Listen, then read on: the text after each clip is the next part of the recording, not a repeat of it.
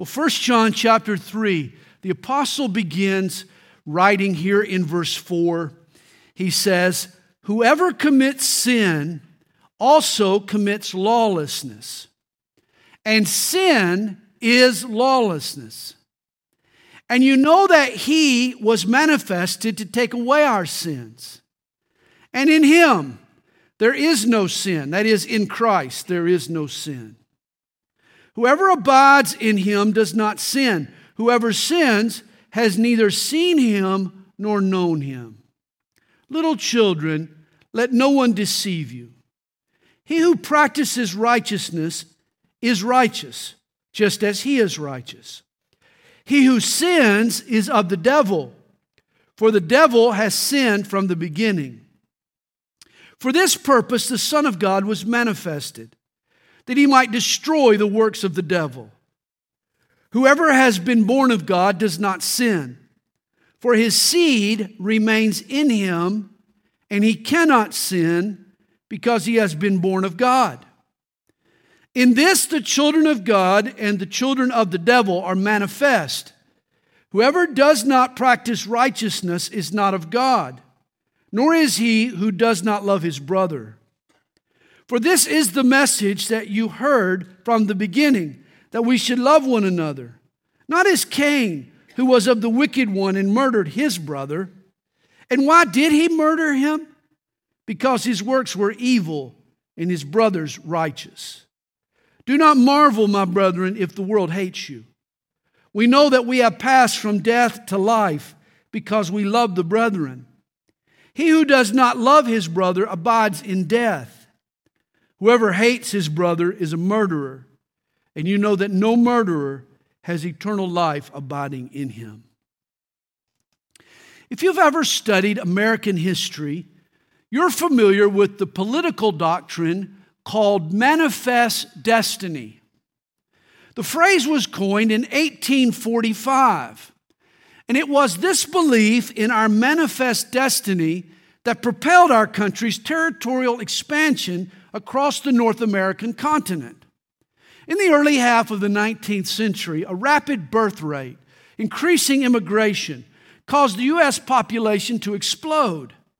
And to make room for more Americans, the country pushed its boundaries westward. In 1803, the Louisiana Purchase doubled our size.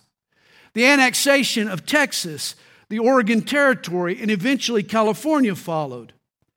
Manifest destiny was this idea that it was our country's destiny, that we were destined by God to spread democracy and capitalism and a better way of life across the continent. This was the driving force behind our westward expansion. This belief provided our government a justification for gaining control of more territory and enlarging our borders until America stretched from sea to shining sea. It's interesting that more than economies, more than wars, more than elections, an idea about the will of God was what helped shape our history. Manifest destiny is what turned 13 East Coast colonies into a transcontinental superpower. And here's the point. God ideas can work miracles. When God's plan is revealed and our God-appointed destiny becomes clear, we're motivated to get in sync and to live accordingly. This word manifest, it means to reveal, to showcase, to put on display. And God has displayed His purposes. This morning we want to discuss several truths that the Apostle John believed in that have the potential of altering our lives in real and tangible and in eternal ways. See, God's manifestations still shape our destiny. Well, John begins in verse 4.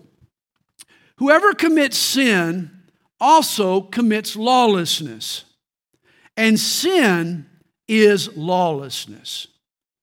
Now realize, sin isn't just a mistake or a memory lapse. Oops, I forgot.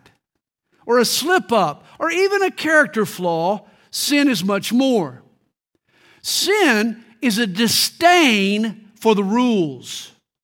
As John puts it, sin is lawlessness. This is so important for us to understand. You see, the reason that sin is such an affront to God is it's the desire to shake off all restraint. It's rebellion. God created us. God sustains us. And sin is the coup d'etat against God's government. Sin is turning up your nose to God's authority in your life. Musician Elton John once told a German magazine, "I am gay and wouldn't want to be heterosexual for all the money in the world. I've got enough money. Don't have to follow any rules. Don't have to be in the office from 9 to 5 and take the kids to school in the morning. It is simply a fantastic life when you don't have any parameters. It's brilliant." Well, apparently Elton's lifestyle is all about himself. Never blessing or giving of himself to others. Just doing whatever he wants, whenever he wants. Nobody can tell him what to do, apparently. And there are heterosexuals with the same attitude. In fact, I know folks who are perceived as Christian. They're good deed doing, law abiding, morally minded, and commandment keeping on the outside, but on the inside, they are every bit as rebellious as Elton John. Reminds me of Nita Friedman. She's a 66-year-old lady who was driving down Highway 95 in Bonners Ferry, Idaho, when the police tried to pull her over. Nita refused to stop, and a police chase ensued. The cops chased this little old lady for 15 miles across 2 counties. She was finally captured when a spike strip was placed in front on the road in front of Nita's car. 3 flat tires later, and the ordeal had ended. And here's the kicker. For the entire chase, Nita Friedman never exceeded the speed limit or broke a traffic law. She was the perfect driver. She just didn't want to be told by somebody else what to do. She just didn't want to be inconvenienced or interrupted or put out by someone else. And this is why John calls sin lawlessness. People sin not because it's a better way to live than godliness or even more fun. They sin because they don't want to live under somebody else's laws.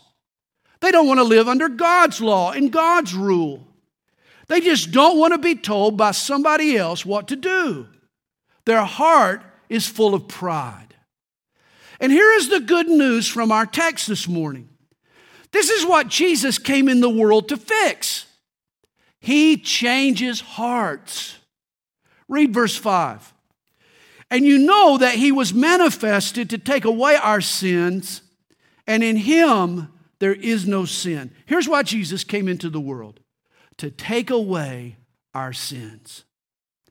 Actually, over the course of this letter, John mentions 5 reasons Jesus came into the world.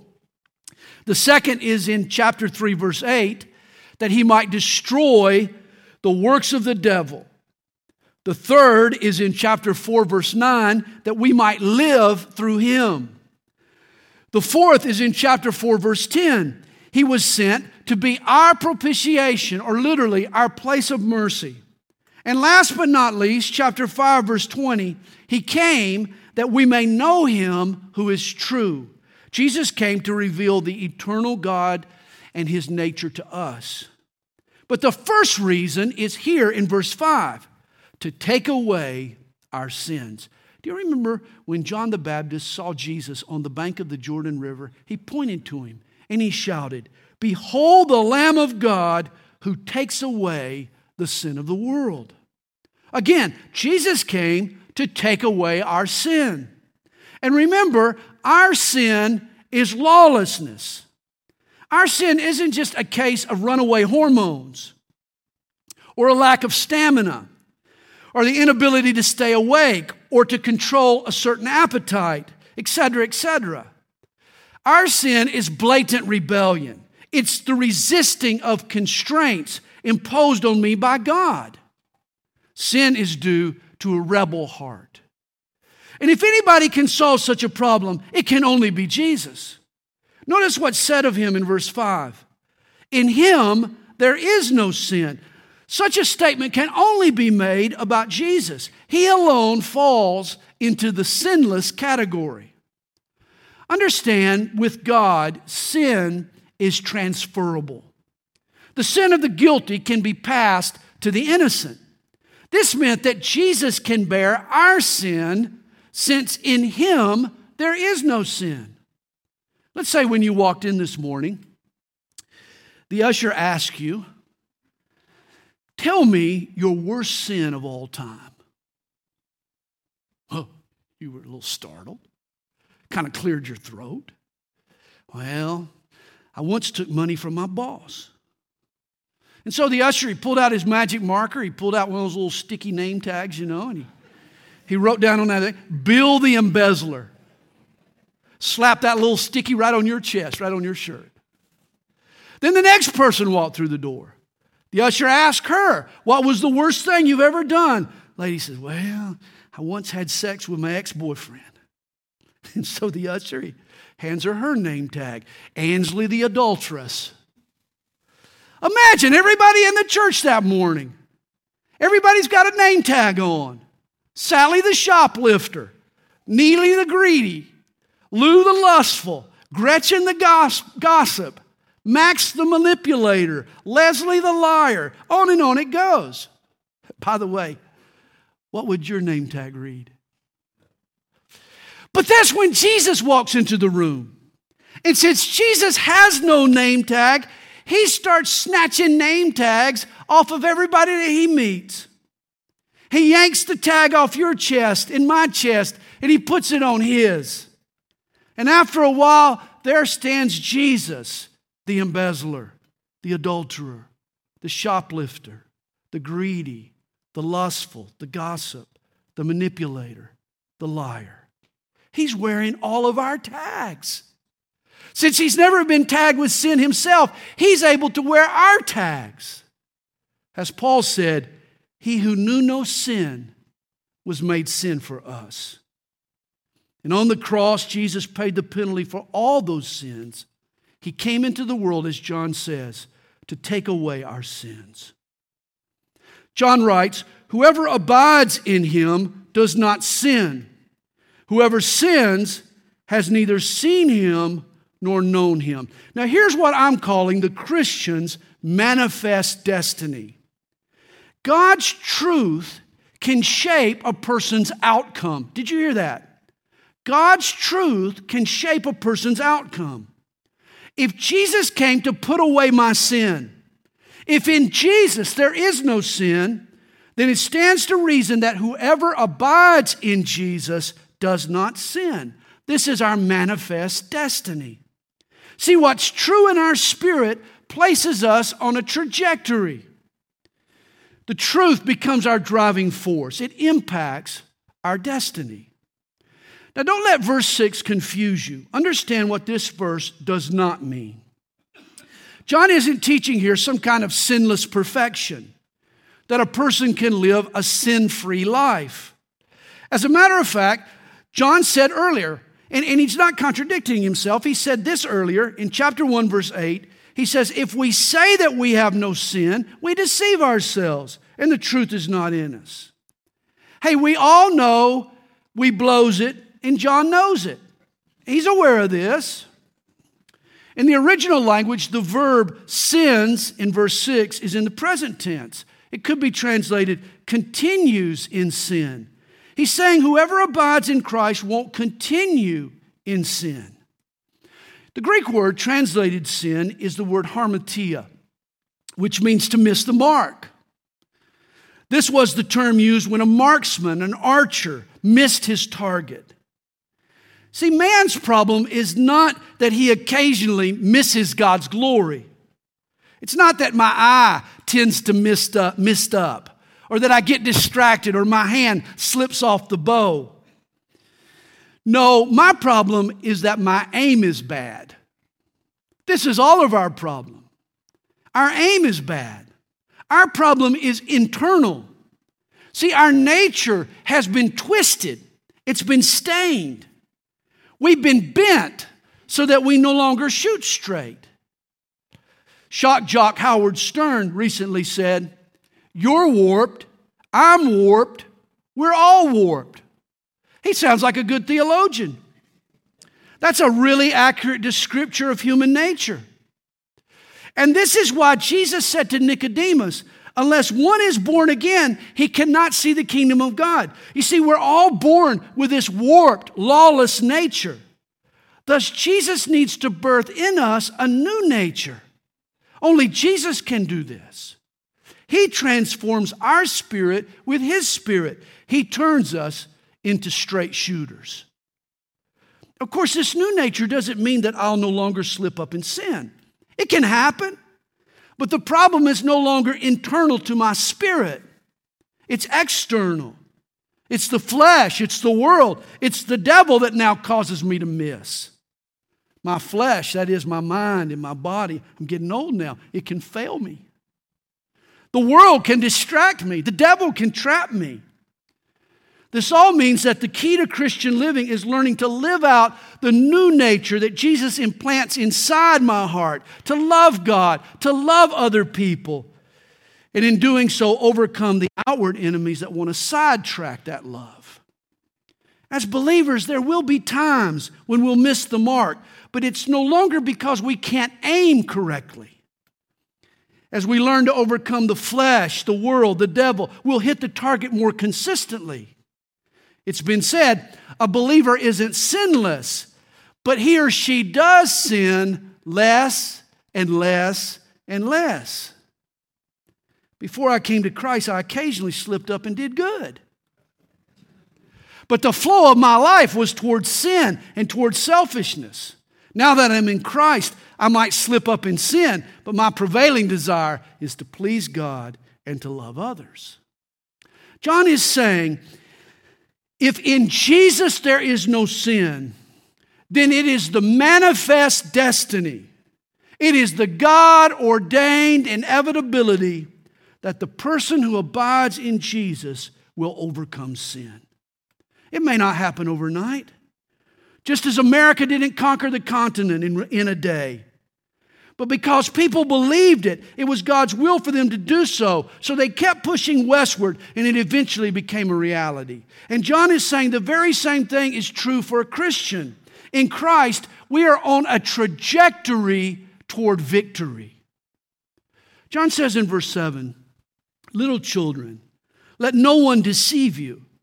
He who practices righteousness is righteous, just as he is righteous. He who sins is of the devil, for the devil has sinned from the beginning." You see, the big question is, who's your daddy? Because if you got the right daddy, that's going to put you on the right trajectory. For how do we work? What are human beings like? It's like father, like son, is it not? For all of us, really. It's another inevitability, like it or not, in ways you and I will look and act like our dad. His quirks will mimic. There will be a resemblance, whether you like it or not. Again, it is our manifest destiny to favor our Father. And this is true spiritually. God is righteous, so His offspring will eventually be righteous, whereas Satan is evil and his kids make up a long line of sinners as a result. This Friday I watched Billy Graham's funeral, perhaps you did, and you could see the dad in all four of those children. They're adults now, they're senior citizens in fact, but when they talked, you heard their dad. In their faces, you saw Billy. The older I get, the more like my dad I act, I look. From the jokes I tell. You ever told a joke? Oh man, I sound just like my dad. To the way I walk, I am my father's son. No mistaking it. And the same is true spiritually. That's why you need to choose your father. A child of God acts godly, and those who are of the devil gravitate toward evil. Hey, we know God is good. He does what's right. He is righteous. This means His kids will more times than not also do the right thing. If you're born of God and have His nature, it doesn't mean you won't be tempted. It just means that you'll lean to the right, literally. You'll want to do the right thing by God and by your fellow man. Whereas John says the devil has sinned from the beginning. If you don't know God, you can go through spells of righteousness, times when your conscience bothers you and you try to do right, but Satan knows he has you. All he has to do is just tighten the choker and you come cowering right back to him. The chain has never been broken. The child of God and the slaves of the devil, they both have track records, and over time you can tell who's who. Reminds me of a quote. Recently I heard someone say, "You can't fake good kids." It is true. Well-behaved kids are evidence that their parents at least did something right. And you can't fake your spiritual parentage either. Once me and my 3 older kids, we were walking around the corner of the house. There was Zach, and there was Nick, and there was Natalie. The kids were just tots. We had turned the corner when all of a sudden I went, just spit out in the grass. I like to spit out in the grass outside. That's what grass is for. Spit out in the grass. Well, as soon as I did, Zach goes, Nick goes, oh my. And my little darling princess goes,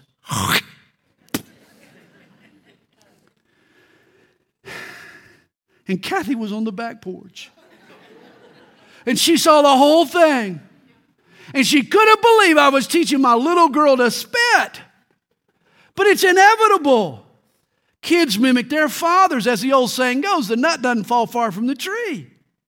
Kids act like their dad, and this is true spiritually. If God is your dad, you'll make a habit of doing what's right. But if you habitually sin and harbor hatred in your heart, then you, my friend, are a child of the devil. Verse 8 tells us, for this purpose the Son of God was manifested. Here's another reason Jesus came into the world. That He might destroy the works of the devil. Jesus came to break up Satan's party, to end the chokehold that he has on humanity, to snap the chains of sin and set us free. In John chapter 10, verse 10, Jesus exposes Satan's motive for all mankind. He says, the thief does not come except to steal and kill and to destroy. This is Satan's goal for your life. He wants to rip you off, put you down, and wipe you out. But Jesus provides 24-hour-a-day security. Satan's out to kill you, but Jesus is a bodyguard. He'll take a bullet for you, or even a nail. Satan wants to destroy you. Jesus desires for you a better life. He promises us life and life more abundantly. And Jesus opposes the works of the devil. The words that roll from Satan's lips most often are foiled again. And if Jesus' manifest purpose is to untangle what Satan has twisted, then it is our manifest destiny to live a free and untangled and straightened out life. The Greek word translated destroy is a term used for a shipwreck. Think of a wooden hull breaking up into churning surf. The kingdom of Jesus acts like the battering waves that ultimately demolish the works of the devil. It may take some time to accomplish, but in John's mind, victory is the inevitable destiny of every Christian. He says in verse 9, whoever has been born of God does not sin, for his seed remains in him, and he cannot sin, literally sin continually, because he has been born of God. Understand how God judges believers and non-believers. He uses different criteria. With a believer, God looks at his seed in my life. He looks at what's been planted in my heart. If a person has been born of God and has God's seed, His Spirit, His nature inside them, It may not be evident yet. That seed may not have fully sprouted, but the seed of righteousness is alive and growing and will eventually bloom. Righteousness is that person's inevitable destiny. But an unbeliever lacks God's seed in their life. Thus, no matter how hard they try, no matter the good they do, it's not enough to blossom into what God desires them to be. For lack of a seed, God judges the deeds. Listen to how J.B. Phillips translates verses 8 and 9. He says, the man whose life is habitually sinful is spiritually a son of the devil. For the devil has been a sinner from the beginning. Now the Son of God came to earth with the express purpose of undoing the devil's work. The man who is really God's son does not practice sin, for God's nature is in him for good, and such a heredity is incapable of sin. Realize John's doctrine is focused on spiritual heredity. Good seed produces righteous living. No seed yields a barren life that's left to the devil. The idea that your underlying nature, your spiritual genetics, in essence, determines righteousness and unrighteousness shouldn't be a hard concept for the modern world to grasp. For today, every dysfunction, every aberrant behavior gets blamed on genetics. Serial killers, homosexuals, alcoholics will all tell you that they're born that way. And in a sense, they're right. All humans are born with a proclivity toward a certain sin. Little babies are born lawless. You don't have to teach a little baby to rebel, to get upset when they don't get their way. It comes naturally. We can blame all of our problems on the sin nature we inherited from Adam. But the reason we can't duck responsibility for our problems is that through Jesus, we can be born again. He is the answer. A new nature is available to each of us. And if we don't have it, it's only because we haven't believed in Jesus. Jesus can take out our defiant nature and He can replace it with a compliant nature. One that loves God and that loves people. If you're truly born of God, you'll have His seed growing inside, which sprouts love and righteousness. Jesus puts our lives on a trajectory to victory. Verse 10 tells us, in this, the children of God and the children of the devil are manifest. Whoever does not practice righteousness is not of God, nor is he who does not love his brother. It's the believer's manifest destiny to practice what's right and to love his brother. A few years ago, I read of two women in Russia who had to swap 2-year-old toddlers. The hospital had sent the two women home with the wrong babies. One mother was reminiscing. She was looking over the memorabilia of her child's birth, and she noticed another mother's name on her boy's maternity ward ID tag. Well, DNA tests confirmed the mistake. And here John is saying that churches can make the same mistake. We can send folks home thinking they're a child of God when they're actually a child of the devil. The only way to know for sure is a spiritual DNA test. See, it doesn't matter what you do on the outside. You can be like that little old lady who drove the speed limit while she was running from the cops. On the outside, you may be doing everything right. But if you're not stopping for God in your heart and surrendering to His authority over your life, you are lawless, not righteous, and you belong to the devil. If you're stubborn and you want it your way and refuse to submit to God, then you've got a real problem. A true believer will want to please God and love others. John says, for this is the message that you heard from the beginning, that we should love one another, not as Cain, who was of the wicked one and murdered his brother. And why did he murder him? Because his works were evil and his brother's righteous. Of all the roads that lead to hatred, jealousy is the shortest. It was jealousy that turned Cain into a murderer. It's been said, a man green with envy is ripe for trouble. And that was certainly true in the case of Cain. The story goes all the way back to Adam and Eve. In fact, do you know what the first man and first woman were doing after they sinned and got kicked out of the Garden of Eden? Do you know what they were doing?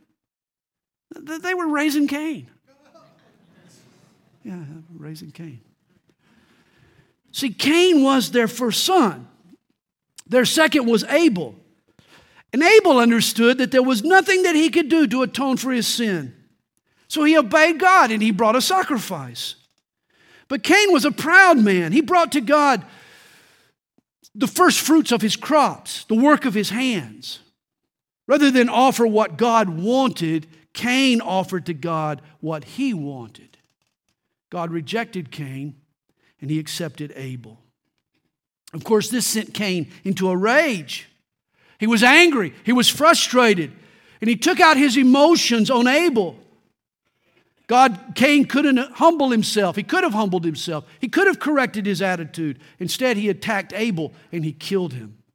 Understand, men of God like Abel become easy targets for people mad at God like Cain.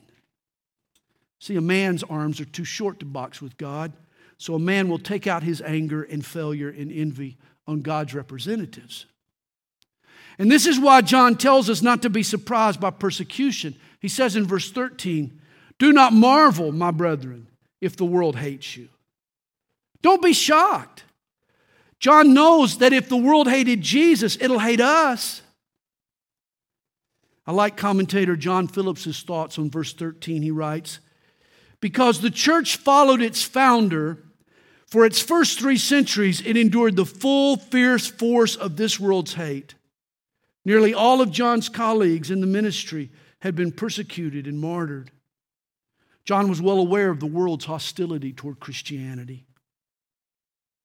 For the first 7 years of my daughter's education, Natalie attended a Christian school. But in the 8th grade, we enrolled her in a public school. And I'll never forget our conversation. On the night before her first day, I sat my daughter down and I said, "Natalie, I'm going to make you 2 promises. First, you will be persecuted for being a Christian. I hope it's not often. I trust it's not by a teacher. But at some point it will happen. Yet I also promise you that when it does happen, Jesus will be there to give you strength." And I think Natalie would tell you I was right on both of those promises. Don't be surprised when the world hates you. Don't marvel as if it's something that you didn't expect. Last week I mentioned in passing the ladies on the TV talk show, The View. I said that at the Lord's coming, when they got a view of the believers in Jesus standing next to Him, clothed in all of His glory, they'll understand Christianity in a new light. Of course, I was referencing comments by co-host Joy Behar and Sonny Houston. On February 13th, Houston commented on the Christian faith of Vice President Mike Pence. She said, "Well, I don't know that I want my vice president speaking in tongues and having Jesus speak to him." Behar chimed in that hearing from Jesus is actually called mental illness. Man, if that's the case, Pastor Sandy is the biggest crackpot on the planet. I pray daily God will speak to me through His Word and by His Spirit. I imagine you probably pray and ask God to speak to you as well. And He does speak. You know, for years I've prayed for politicians who hear from Jesus. So to see the answer to my prayer publicly ridiculed is astounding to me. The intolerance and scorn in this country toward Christianity and its values is growing at an alarming rate. I'm really wondering what I'm going to say to my granddaughter on her first day in public school. John says, "Do not marvel. Persecution is also our manifest destiny. Live for Jesus and it's inevitable." Verse 14, "We know that we have passed from death to life because we love the brethren." Here's the evidence of God's life in a person's heart. This is how you check for a spiritual pulse. Do we love the brethren? When you examine a Christian for spiritual life, there are two vital signs. Do they do what's right? And do they love the brethren? Love and obedience are the indicators. Shortly before his assassination, Martin Luther King Jr. spoke at Ebenezer Baptist Church here in Atlanta. He was talking about what he wanted said at his funeral. Tell them not to mention that I have a Nobel Peace Prize. That isn't important. Tell them not to mention I have 300 or 400 other awards. That's not important. I'd like somebody to mention that day that Martin Luther King Jr. tried to love somebody. This would have been John's heart as well. Love of the brethren was his claim to fame. Do you love people? Verse 15, he who does not love his brother abides in death. Whoever hates his brother is a murderer. And you know that no murderer has eternal life abiding in him. A professor at the University of Texas recently asked his students if they had ever seriously considered killing someone. And if they did they go as far as to have a plan for carrying it out? He was shocked to discover that 91% of the men and 84% of the women said yes. And they had all thought it through. One woman wrote of planning to invite her ex-boyfriend over for dinner and then stab him with a knife. A man wrote of his road rage in the day he pulled a baseball bat out of the trunk of his car with the intention of beating a motorist. Fortunately, the guy ran for his life. And yet, this shouldn't surprise us, for this is exactly what Jesus taught us in the Sermon on the Mount.